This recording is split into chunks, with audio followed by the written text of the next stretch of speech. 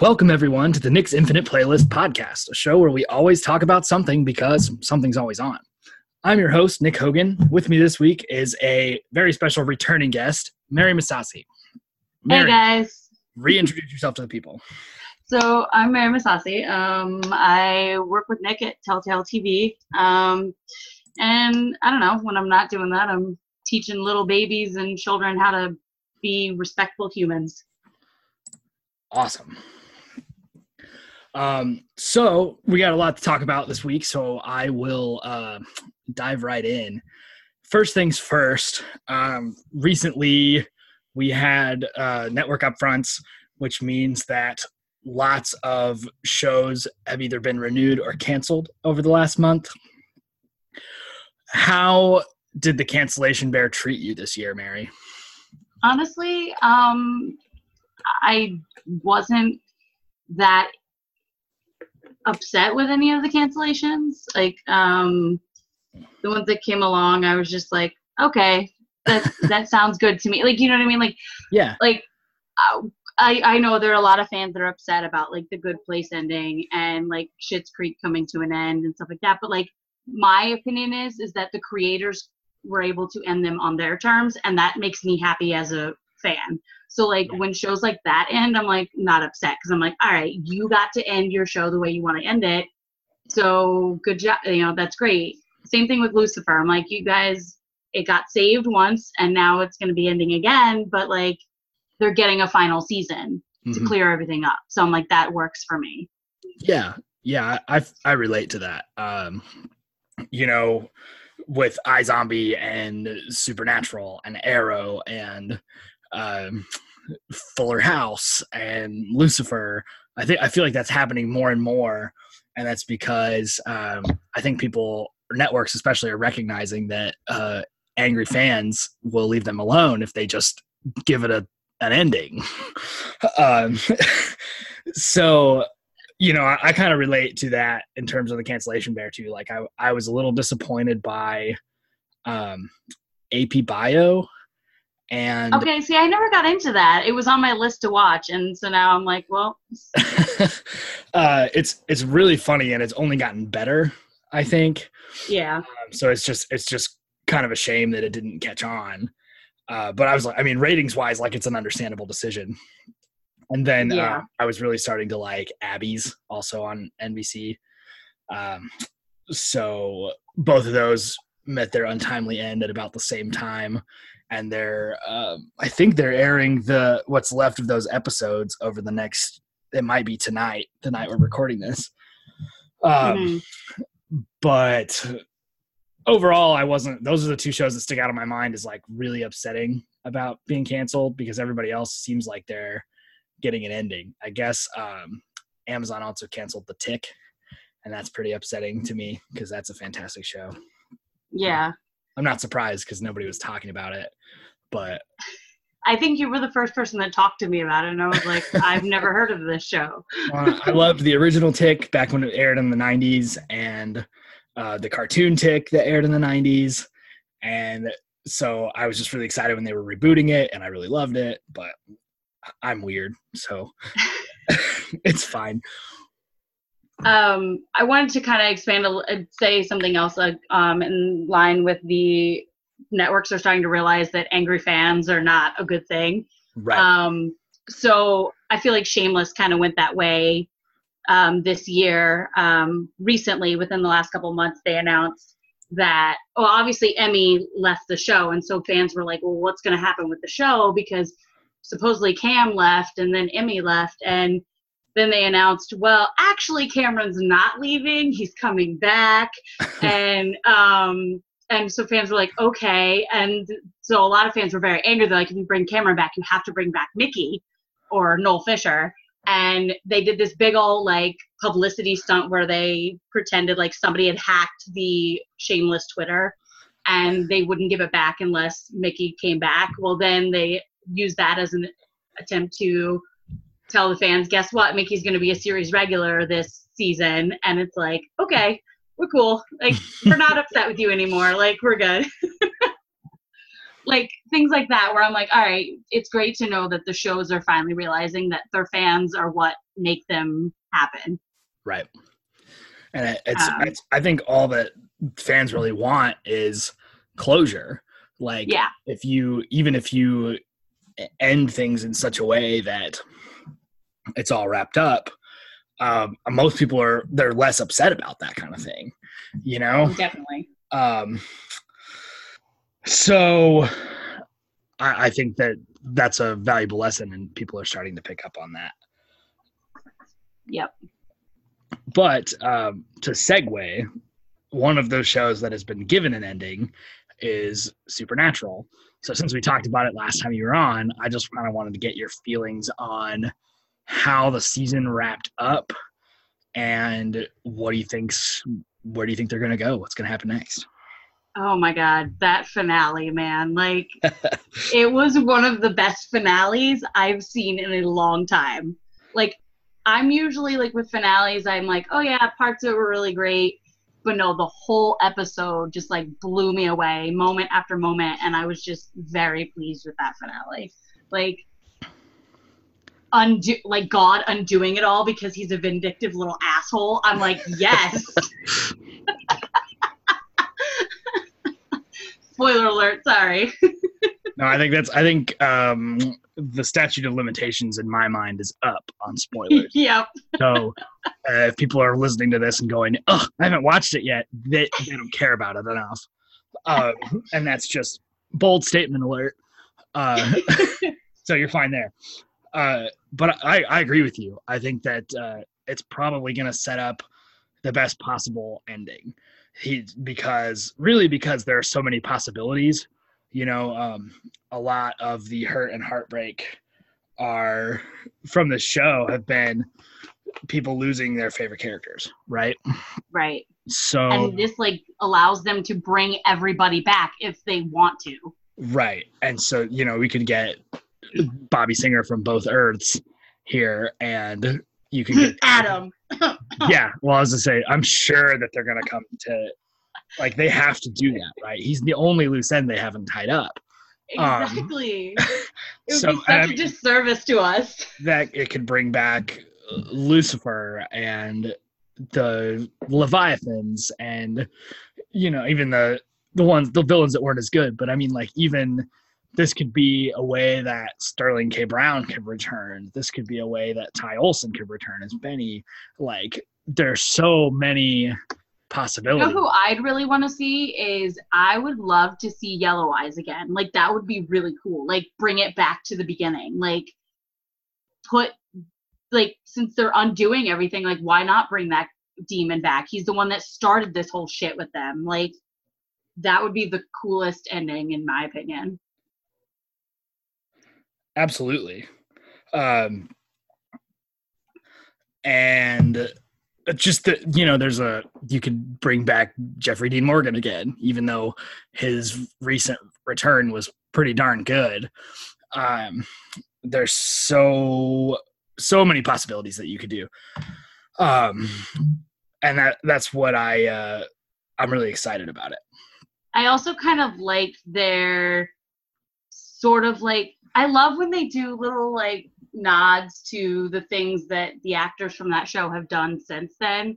Like, I feel like the Zombies was sort of a nod to Jeffrey Dean Morgan and like his Walking Dead. And I'm like, I'm cool with this. Like, it's the meta stuff that I'm like, all right, I like when you guys go all meta because it's really funny and hysterical. So the only thing that's like really far-fetched that I would really like to see out of this season of Supernatural is that the return to Scooby-Doo. That would be so good. It would be so cool. Scooby-Natural is one of my all-time favorite episodes of anything. And I just loved it so much. So I really would love to see more of it. But, you know, that's just me. I think that may be a little far-fetched. Even hoping for Jeffrey Dean Morgan and Sterling K. Brown is kind of far-fetched. Well, yeah. But, you know. My ultimate thing that I really want to see by the end, though, is, as awful as it is to say this, I want to see Sam and Dean die and, like, stay dead. Like, I feel like that would be the best way to end this. Just be like, all right, we're going to end your lives and actually like keep you dead this time. Yeah, I think that's the only way you end it. I think that they've fought the good fight for so long. And if they're still out there hunting, the show's still on, right? Right. So the only way for them to end it is for them to die and perhaps to be with their parents in heaven, right? Right. I just don't see that it's any other way. That would also be an opportunity for them to bring Jess like back into the picture too. Like, yeah, Sam be back in heaven with Jess and like be at family dinner that whole thing. Jess and Bobby and all of their best family members they've met along the way. Hopefully, Jack and Castiel and just the extended Winchester family, if you will, would be sitting at the dinner table, and you find out it's in heaven, and that's the end of Supernatural. Yep. It started with family. It should end with family. Right. And so that's the whole thing, is that they became these people because they lost their family. And so getting their family back would cause them to stop, in my opinion. Right. Even if it's in heaven, I think they'd be fine with that. Yep. So, yeah, I guess we mostly pretty well agree on that it gave us an exciting left turn when they wrapped it up. And there's a lot of possibilities and excitement surrounding season 15, the final season of Supernatural. Yep, I agree. And I think I do truly believe they're going to give the fans exactly what they want. Like, or at least close enough to perfect that we're like, this is a really great ending. Mm-hmm. They've got 20 episodes to just write a love letter to fans, and I feel like that's plenty of time. Yep, I agree. So, okay, so moving on to a slightly more grounded Supernatural television show. CW is also ending iZombie, and that is in the middle of its 5th season.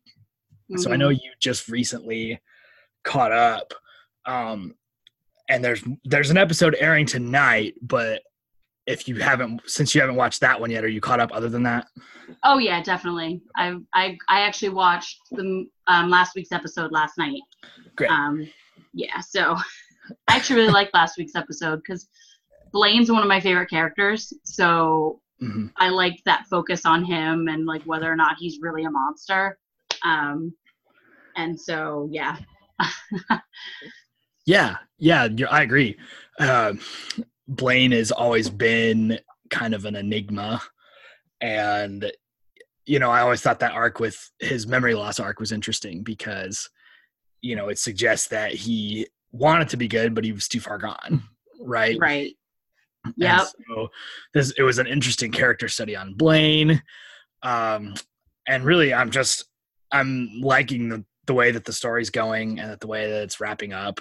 I still don't think any season tops season 2 of iZombie, but all told, it's been a good run, and season 5 has been a pretty strong group of episodes, in my opinion. I agree, because I kind of the reason I got behind was because season 4 was kind of like to me, so like I had to trudge my way through it, and it was just like, I don't really want to do this, but I was like, I need to get there because I do believe in this show. Like, I believe that there's goodness somewhere in this season. And there were moments of it, but season 4 was rough. It was hard to get through. Yeah, I think they got a little bogged down in their story. That was part of it. Fillmore Graves and the wall and everything, and I was just like... Yeah, and now I feel like they have a clear direction, or the stakes are higher because it's, if we don't figure this out, the government's gonna blow up Seattle.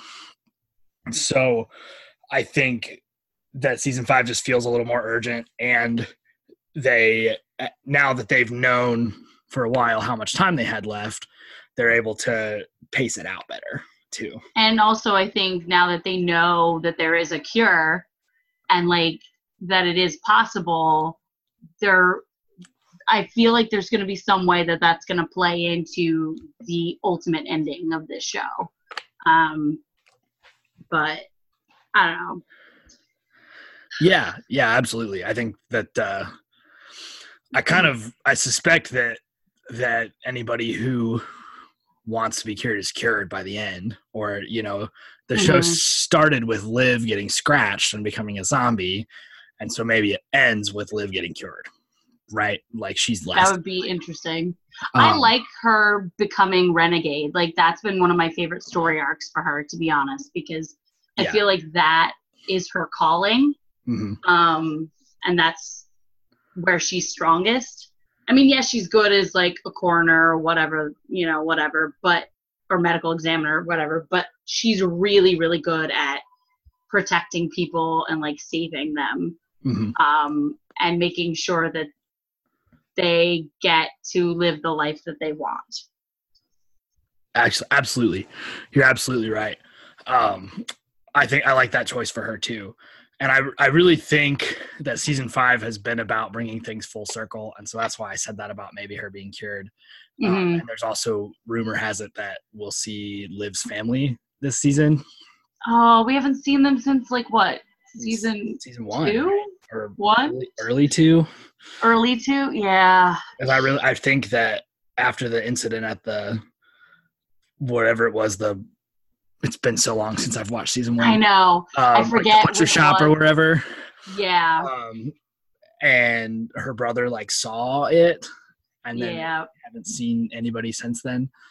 I feel like just bringing things full circle, and I got a whiff of that when Major was hanging out with the kids at the Renegade house. Yeah. Because he was a social worker. Remember? Yep, I love Major so much. He's my favorite. Fun story. So the reason I started watching this was because of I can't think of his name now. The guy that plays Major, Robert Buckley. Yeah, because he was on One Tree Hill, and I was like, I loved him on One Tree Hill, and I was like, oh, okay, I'm gonna like carry over and watch you on this, and like I just fell in love with him, and when he became a zombie and ate the teenage girl brain, like that was one of my absolute favorite episodes. Mine too. Because I was like, you play this a little too well. Oh my gosh. I would watch a whole spin-off show about him on Teenage Girl Brain. Like I would too. So good. And it seems like they just have a lot of fun on that set. Oh yeah. Because I met Malcolm Goodwin at Comic-Con one time, and he was just the nicest guy. And then at one of their San Diego Comic-Con panels, I think it was 2016, I was there, and they were doing a lot of joking when they were doing their panel, and they said the only reason we haven't done a musical episode is 2 words: Robert Buckley. And he wasn't there. Like Robert Buckley was the only cast member not there. And so it was really funny. But it's like they just had this big joke about him not being able to sing. It was right after that episode aired where he was singing along to the music and like digging that grave. Oh yeah. And they said, yeah, he really went for it.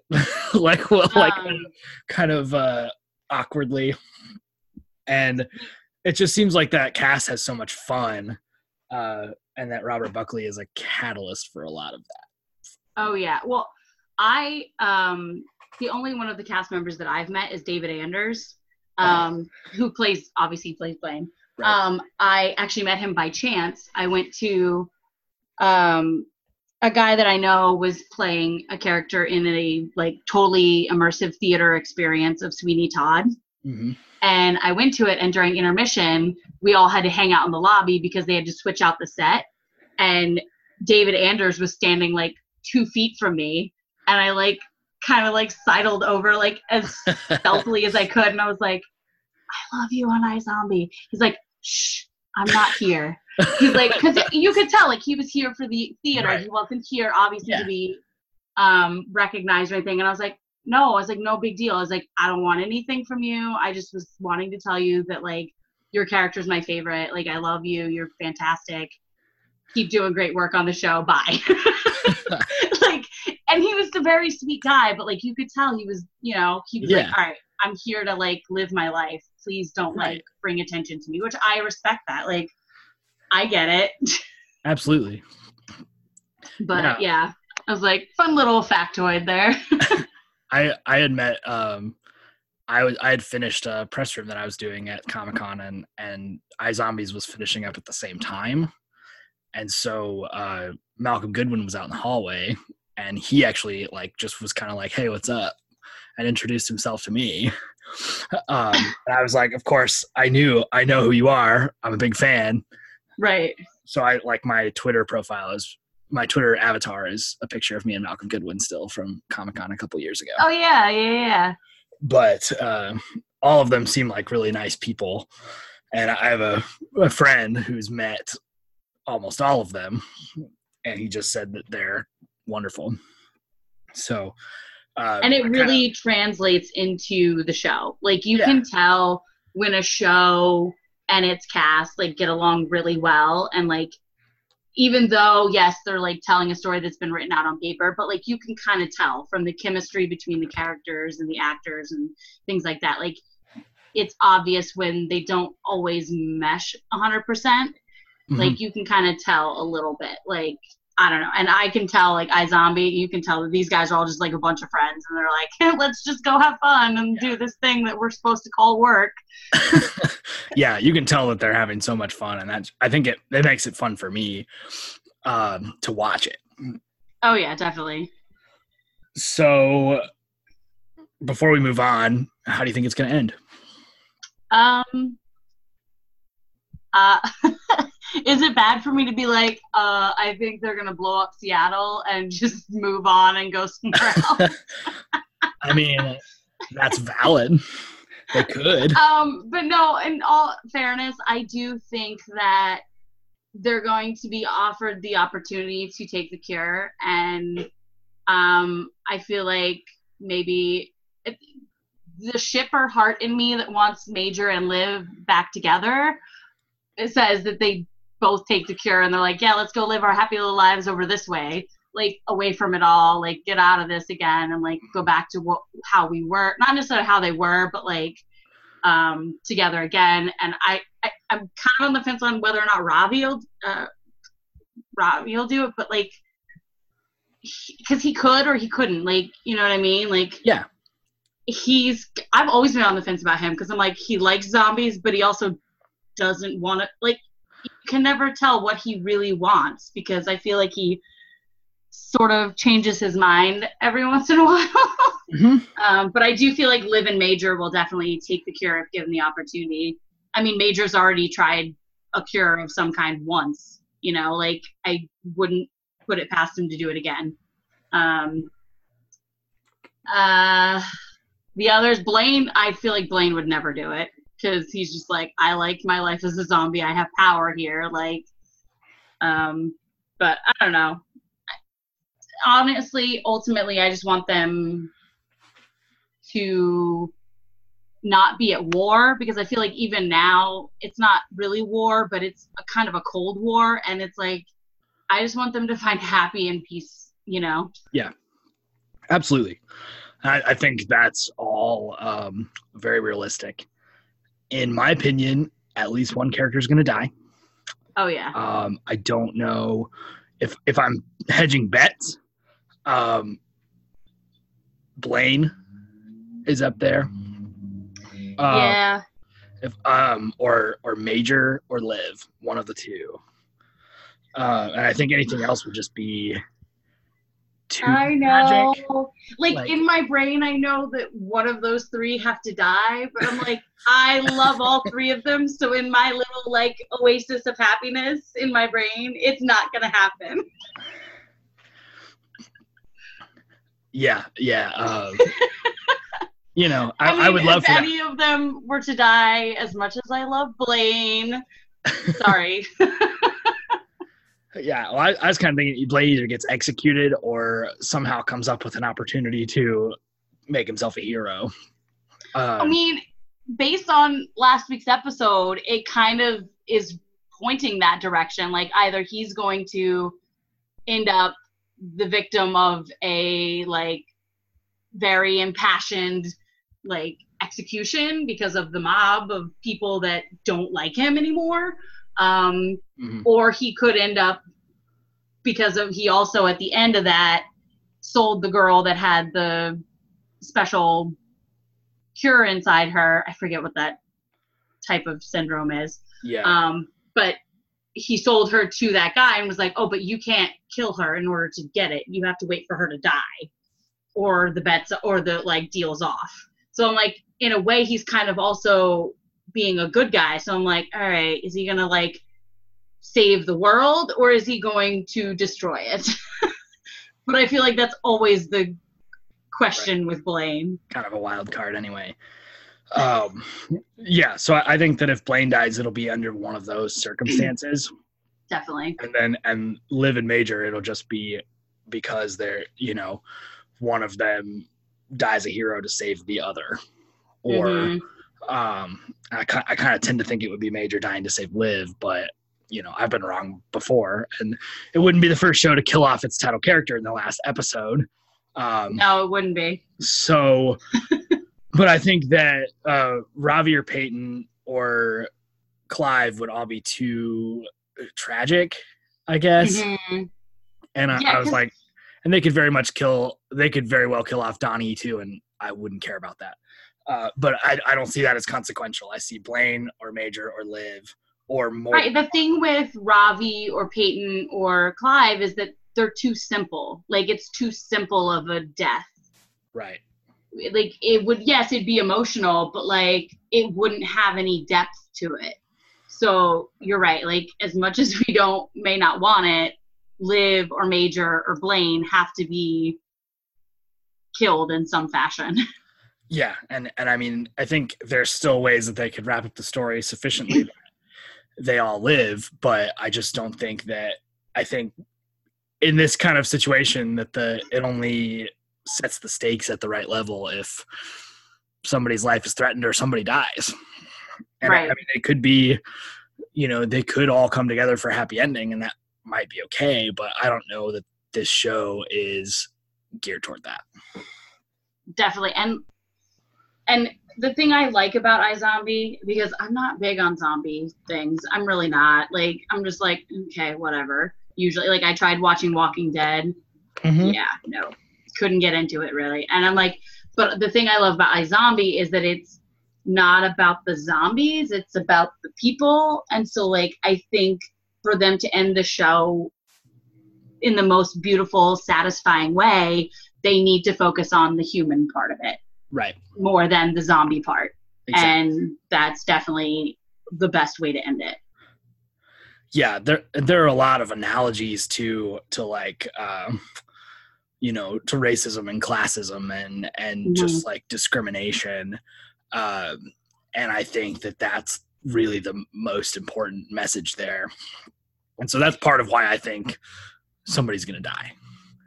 Yeah, well, the thing that you bring up, I like that you bring up the racism and the classism like aspects of it, because I feel like season 5 really is honing in on those analogies. Because I mean, for Christ's sake, there's a wall.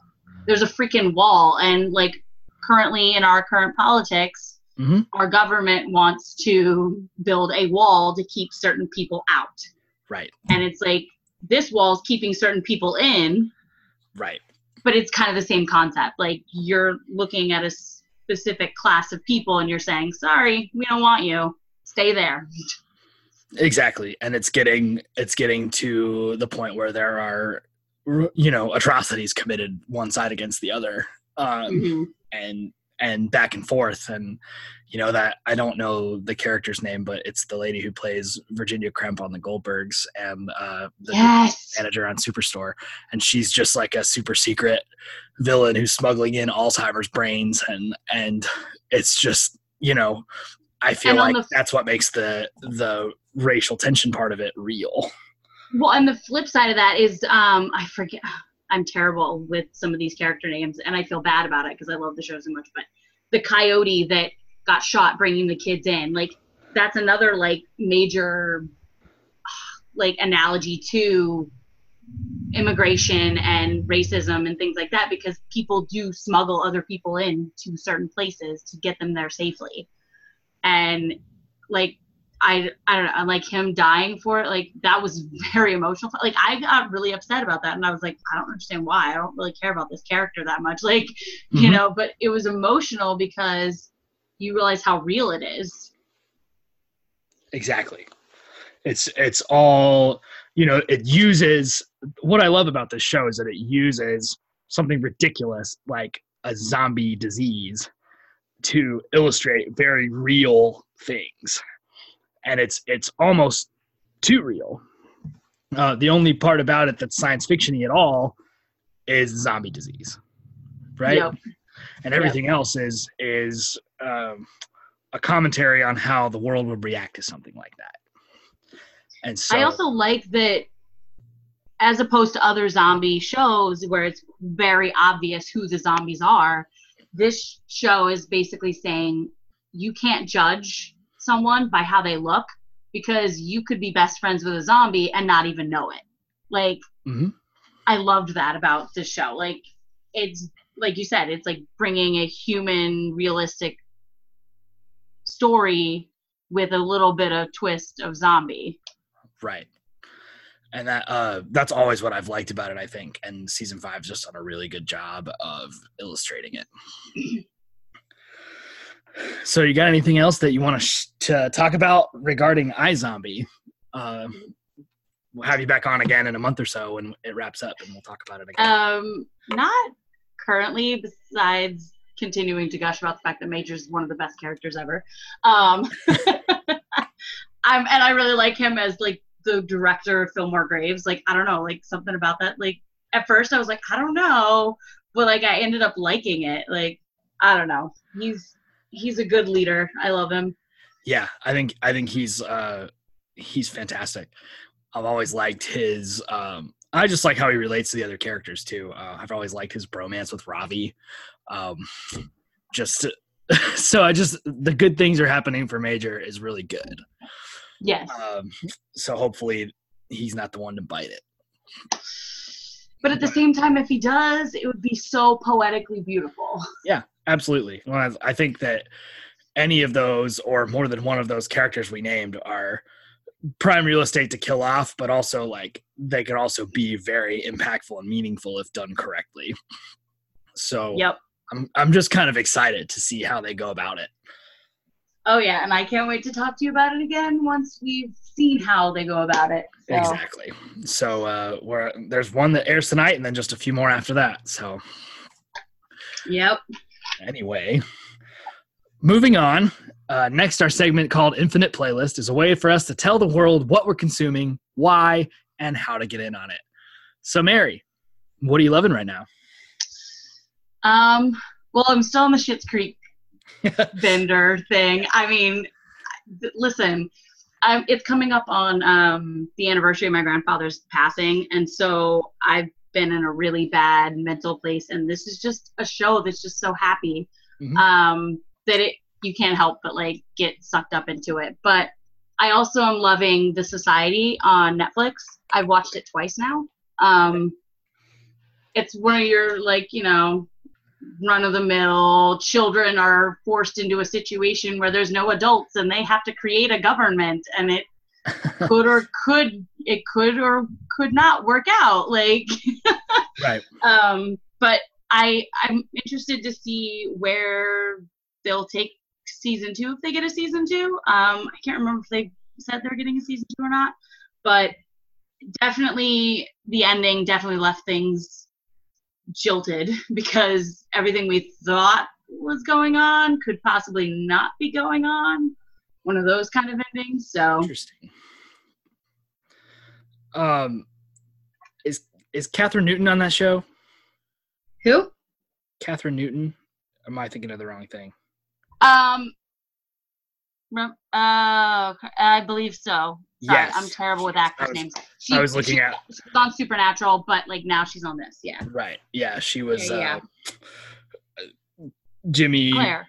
No. Jimmy Novak's daughter. Yeah, Claire Novak. There you go. Claire Novak. Yes, Claire. I was like, She's is Claire kinda- the right name? She's kind of hit it big. Like she's been on Detective Pikachu and Big Little Lies.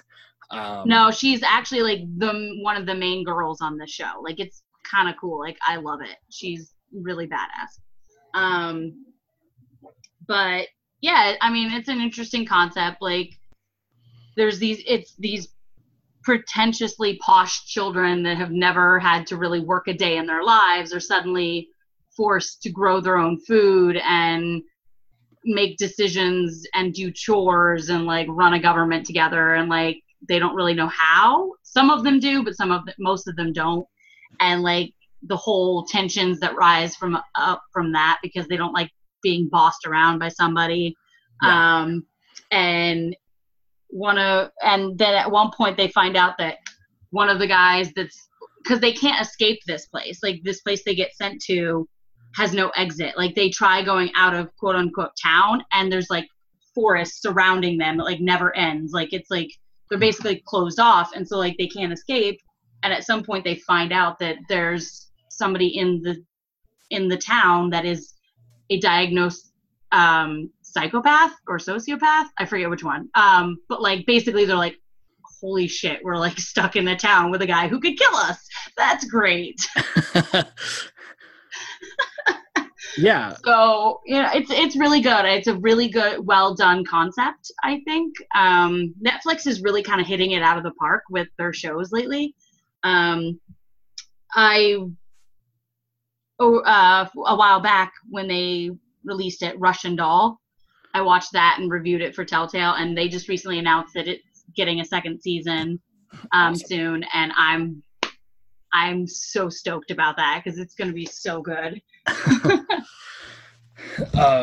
Yeah, that's awesome. No, Society was on my radar because of Catherine Newton, because her work on Supernatural. I thought of her as, I recognize that she's a really good actress. And right. So, and since then I've seen her in Blockers and Detective Pikachu and Big Little Lies. And I just, I'm kind of shocked that they didn't go through with Wayward Sisters just because she's kind of on the radar right now. Yeah, because they could lock down Catherine Newton for 6 or 7 seasons and right, she's gonna be big. Right. I mean, who knows? Maybe they'll come back to it now that they realize that she's a recognizable star for people. There's gonna be a hole in their schedule when they get to the end of next year and they don't have Arrow or Supernatural or iZombie. They're gonna have a lot of holes in their schedule. Yeah. So who knows? But actually, my reason for starting to watch The Society was actually Sean Birdie, who plays a deaf character. I mean, he's deaf in real life, obviously. But I fell in love with him on Switched at Birth. And he announced on his social media, a while back that he was doing this show. And I was like, interesting. And then he announced when it was released. And I was like, oh, I should watch this. It's actually really good. Because I was like, he actually does some speaking in it, which he doesn't do very often because he is deaf and he loves obviously speaking ASL. right. But he does some actual like verbal speaking, and it's interesting to hear that, but also to see the cast interact with him and sign with him.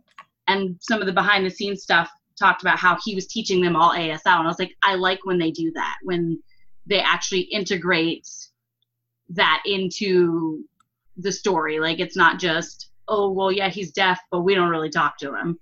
Like, Right. But so he was my reason for watching. And then I realized that Catherine Newton was on. I was like, oh, it's Claire. Yeah. Yeah. So that sounds good. Sounds great. Actually, I'm excited. I think you'd be into it. Yeah. It's definitely, it's already on my radar. So I'm definitely going to have to check that out. I have been spending most of my time catching up on the Marvel Netflix series. Uh-huh. So I had not seen any of the anything beyond the Defenders until about 3 or 4 months ago. Mm-hmm. That's when I watched Luke Cage season 2 was just a few months ago. And then I watched Iron Fist season 2, and then I just finished Daredevil season 3. And it's been easier to swallow now that they've all been canceled, because it felt like a lot before. And I just finished Daredevil season 3, and the interesting thing about that, the reason I'm bringing it up, is just because season 2 of Luke Cage and season 2 of Iron Fist were okay, but they were kind of a slog to get through. Right. But which is how I felt about season 2 of Daredevil, to be honest. Right. And yes. I think season 2 of Daredevil was kind of like that too. But season 3 of Daredevil was fantastic. That was so good. I absolutely could not get enough. I was, it was such a chore to watch Luke Cage and Iron Fist before that I was surprised at myself going, oh, I need to watch more Daredevil, because it was just like, oh, I guess I don't have anything to watch, or Netflix is queued up and I'm holding the baby, so I can't switch to the cable. Right. So I'm going to watch Iron Fist, right. So I watched Daredevil, and the key to it, I think, is that they brought back Wilson Fisk. Oh, yeah. Like, Vincent D'Onofrio's the best thing fantastic about that show. Yeah, exactly. Like, to be honest, of the Marvel Netflix series, I've only actually watched all of Daredevil, and then like I tried to watch Jessica Jones, but like it got to be a bit too much, so I was like, I can't do this. As much as I love David Tennant, I was like, I can't do this. And he's so good. he's a very good villain in that. I will give him that. But like, I couldn't. There was some other stuff that I was just like, I can't. I can understand how it would be triggering. Yeah. So Luke Cage is on my list to watch, because of Theo Rossi in, I want to say, is that second season? Is that the second season? He's in both, actually. Oh, he's in both. Whatever. But Theo Rossi is one of my favorite actors. Like, I love him. But I've yet to get around to watching Luke Cage, because I was at first, like you said, it seemed like a lot of undertaking, and now to know it's ended, I was like, all right, I can actually watch it this summer. Like, exactly. I'll spend time and watch it. Yeah. So, just in case anybody's thinking about tackling those, Luke Cage and Iron Fist kind of have some crossover in season 2, which is fun.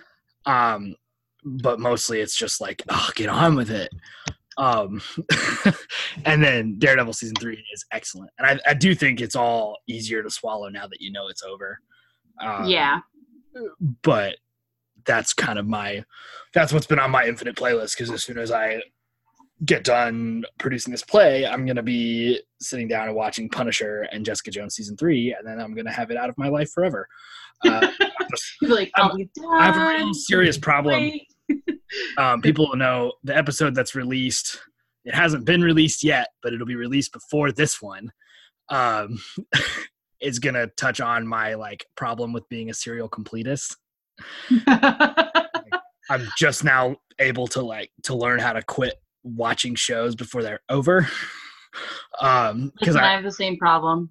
I would watch and in this other podcast I mentioned how I watched Sleepy Hollow, and that's one of the only ones that I've ever quit in the middle. I quit in the middle of season 3, and then I was like, well, if they cancel it after season 3, I'll finish it, but if they renew it, I'm done. And then they renewed it for season 4, and then I was like, nope, done. Never went back.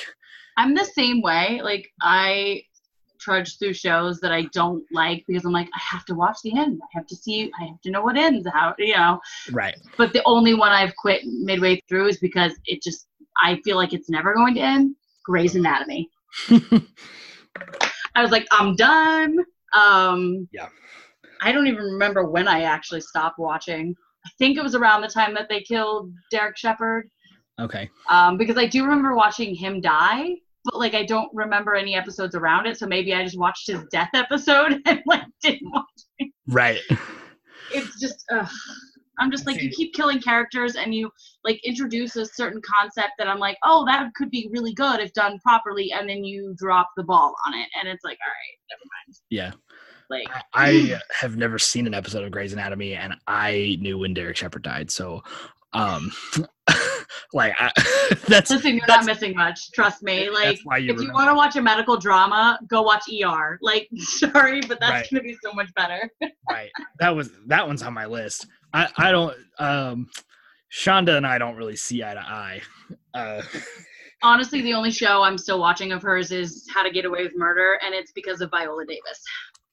That's fair. But I've just never. None of her shows I've tried them and they just don't appeal to me. I'm definitely not her target demographic. Like, I'm a 30-year-old white male, straight, married. Like, she is not marketing her shows to me. No, she's not. But still, and I mean, with good reason. That's all I have to say. Yep. Fair enough. Okay. So wrapping up the Infinite Playlist segment, you can watch The Society and Russian Doll and the Marvel Netflix shows on Netflix. And, tell us what you think. Tweet the hashtag Mix Infinite Playlist or tweet at us and let's talk about them. So moving on to our final segment. This is a new segment. This is the first time I've done this one. And it's called First Time Viewing, where either the guest or myself has never seen a movie or a show, and we watch it for the first time. And so, actually, this time, neither Mary or I had seen the movie Alien, and I just bought a Blu-ray set over Christmas of the first 4 Alien movies. So, we watched Alien. And so, Mary, what'd you think? Well, to be honest, I'm actually quite surprised I haven't seen this movie yet because I love Sigourney Weaver, like, so much. I'm like, how have I not seen her most iconic role? Like, what is wrong with me? Right. To be honest, it was only on my list because I like her so much. It's not really a genre type that I normally would watch. Like, I'll watch sci-fi and I'll watch horror type shows separately, but not mixing them together. Mm-hmm. But this was actually really pretty good. I actually kind of liked it. I jumped at all the right places, I feel like, you know what I mean? Like, considering it was from 1980, 1979, something like that. Like, it's been 40 years since this movie came out. Like, what? I know. Well, that's why Sigourney Weaver looks so young, and half the main cast is dead. It's and true. By half, I mean both John Hurt and Harry Dean Stanton are dead. Oh, John Hurt. But, and I had kind of forgotten, like, I read about these iconic movie moments, and when John Hurt passed a few years ago, there was a lot of talk about Alien and the iconic scene where the alien pops out of the guy's stomach. And so I just hadn't realized that was John Hurt. I realized that John Hurt was an alien. So that was kind of I was kind of bewildered by it at first, going, oh, hey, that's Bilbo Baggins. Oh, hey, that's Mr. Ollivander. Oh, hey, that's Sigourney Weaver. Oh, hey, that's Sigourney Weaver. But yeah, I think that what I think was cool is that it's not overly sci-fi or overly horror. It's more of like a thriller. So it's just like the sci-fi is very plain and matter of fact. And it's more about this really dangerous thing got loose in our spaceship. And it could easily be a lockdown office building and have the same kind of effect. But it's an alien because they're in space. Right. So they're not like, they don't get into the mythology of how this android ended up as their science officer. That's okay. That aspect of the story, like, I was so shocked that, like, when that happened, I was like, wait, he's an android? What? Right? What? He's not human? What? And it's just like, it totally caught me off guard because they just like, all of a sudden he's like, yeah, that's for me. And then they just like cut his head off and he's still like kicking. Well, when he first showed up in that scene and he was acting all weird and he had the white stuff coming out of him, I was like, what the frick is going on? I was like, does he have an alien in him? Like, that's literally what I was thinking. I was like, does he have an alien in him? Thought maybe he was an alien. Or the But oh my gosh, yeah. So it's got all these really cool twists and turns, and it's just not,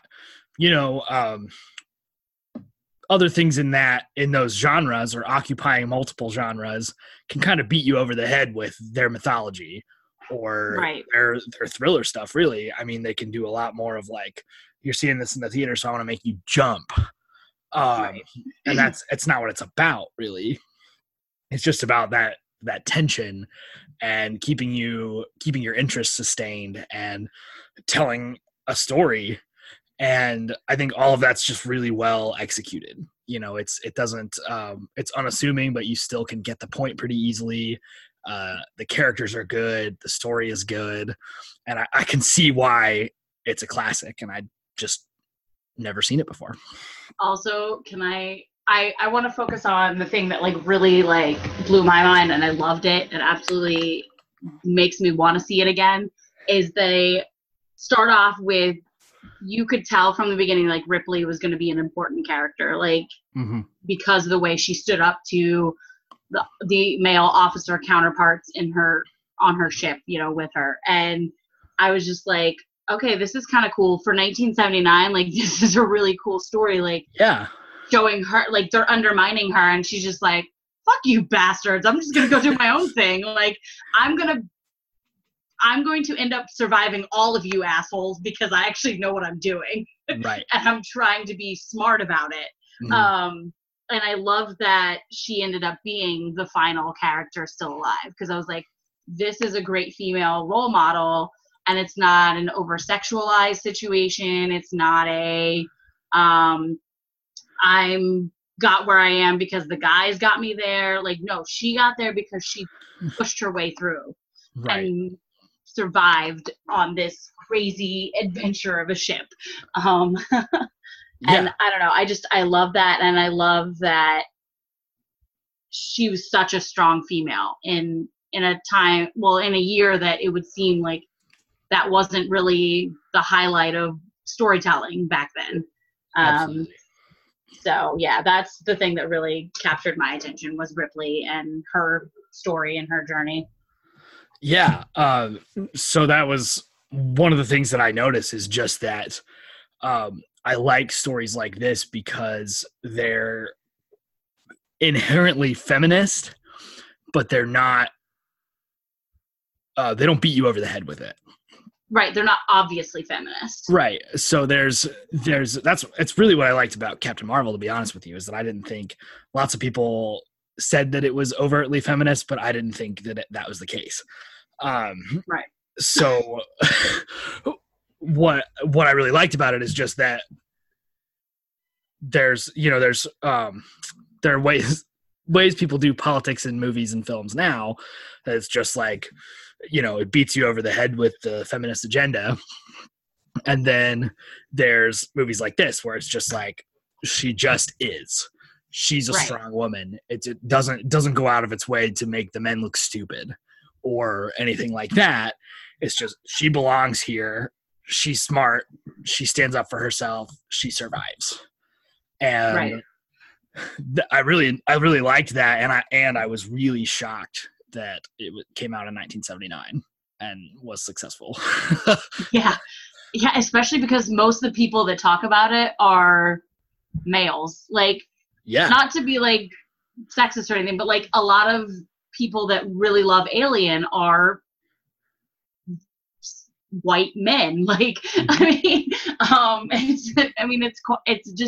a statement, because honestly, like when I was in high school, a lot of the guys I hung out with talked about it, and I was like, what? And I was like, that sounds stupid. And like, I didn't want to watch it, but like, I wished I had back then, because maybe I would have been more confident in myself. I don't know. But, well, it's not the first movie you think of when you think of an empowering feminist story, but it is. I mean, definitely is. It's people should start publishing lists of most feminist movies and put Alien up there, because it really is. I mean, at least from my perspective as a pragmatic feminist, I think that it was feminist. So listen, I totally agree with you. I'm the same way. Like, I think it was a very feminist film, but like not to the point where it's shoving it in your face. It's feminist in the way that feminism should be. That exactly. We're presenting women as they are, not as these like go out and punch somebody in the face and be like, I'm a woman and I'm gonna like beat you up like because I'm strong and whatever. No, she knew what she was doing. She had a brain in her head, and she was on that ship because of her skills, right. And she used those skills to survive. And yeah, I love that. I absolutely loved it. Yeah, and she survives, and that means she's in the sequel, and that makes me want to watch the sequel. Yep. And I'm a Sigourney Weaver fan anyway, because I'm very much original Ghostbusters is one of my top 3 favorite movies of all time.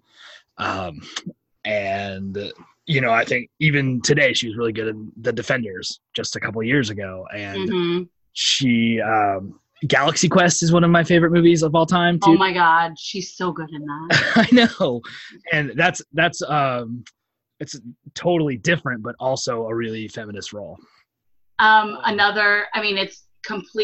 It's a totally different kind of role, but my absolute favorite role that she did was in the movie Prayers for Bobby, where she played an ultra religious mom whose gay son kills himself, and she has to make amends with the fact that her words to him are what caused him to kill himself.